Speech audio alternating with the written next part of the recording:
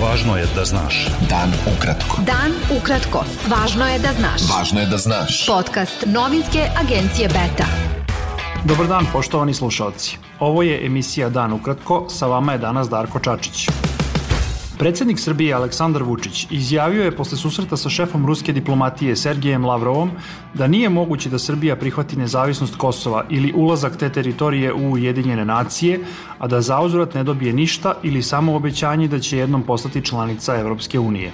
Vučić je rekao i da su pred Srbijom najteža vremena od kad je Kosovo proglasilo nezavisnost 2008. godine. Ne želim nikoga da obmanjujem ili da nešto skrivam od javnosti u Srbiji. Očigledno da nas čeka izuzetno težak period u kojem ćemo se suočiti sa velikim pritiscima da bi se ostvarili neki planovi koje mi zvanično, a i nezvanično nismo dobili, ali na osnovu određenih ocena naših ruskih prijatelja čini mi se da ćemo morati da budemo izuzetno obazrivi i veoma pažljivi.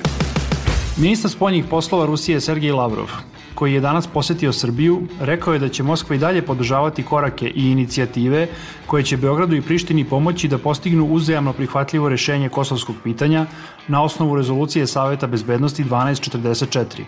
Lavrov je dodao da će se Rusija složiti samo s onim rešenjem koje će odgovarati Srbima.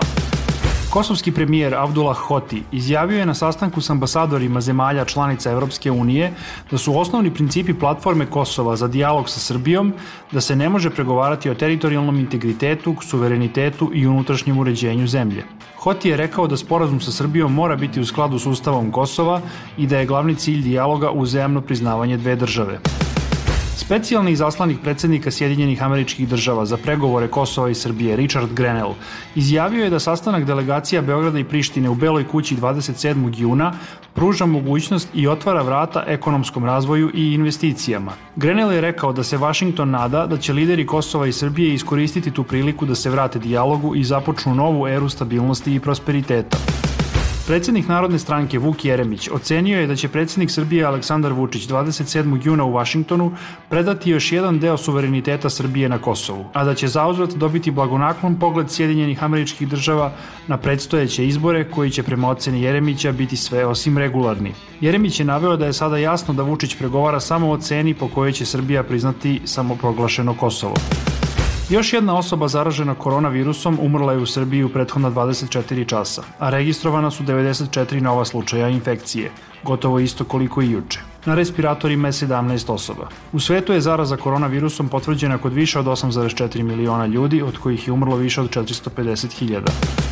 Predizborna tišina pred parlamentarne, pokrajinske i lokalne izbore u Srbiji počinje u ponoć i trajaće do zatvaranja biračkih mesta do nedelje u 20 časova.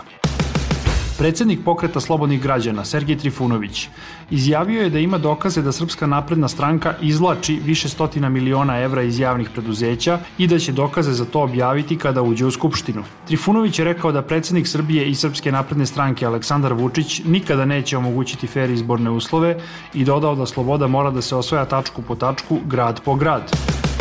Predsednik Demokratske stranke Zoran Lutovac sazvao je sednicu glavnog odbora stranke za 21. jun. Grupa zaposlenih u sekretarijatu stranke optužila ga je za pokušaj prekrajanja spiska glavnog odbora za sednicu koja je bila zakazana za 14. mart. United Media je saopštila da pokreće produkciju novog informativnog programa Newsmax Adria, koji će do kraja godine prerasti u poseban televizijski kanal sa centrima u Srbiji, Bosni i Hercegovini i Hrvatskoj. Beta.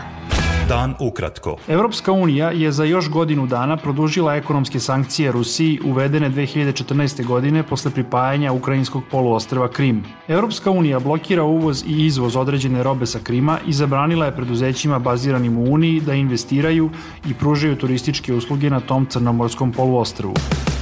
Šef evropske diplomatije Josep Borrell upozorio je da će izraelska aneksija zapadne obale neminovno imati značajne posledice na bliske odnose koje EU trenutno ima sa Izraelom. Borrell je ocenio da će takav korak negativno uticati na regionalnu stabilnost, na odnose Unije i Izraela, na odnose Izraela i arapskih država i potencijalno na bezbednost Izraela. Vrhovni sud Sjedinjenih Američkih Država potvrdio je da oko 700.000 mladih migranata može da ostane u toj zemlji, što predstavlja poraz za predsednika Donalda Trumpa. Trumpova administracija je prethodno odlučila da okonča program zaštite migranata mlađih od 30 godina od proterivanja iz zemlje. Proslavljeni mađarski vaterpolista Tibor Benedek umro je u 48. godini. Benedek je trostruki olimpijski šampion, a bio je i selektor reprezentacije Mađarske. Bilo je ovo sve što smo vam pripremili za danas. Sa vama je bio Darko Čačić, slušajte nas i sutra od 19 časova. Pratite nas na portalu beta.rs I društvenim mrežama. Važno je da znaš. Dan ukratko. Podcast novinske agencije Beta.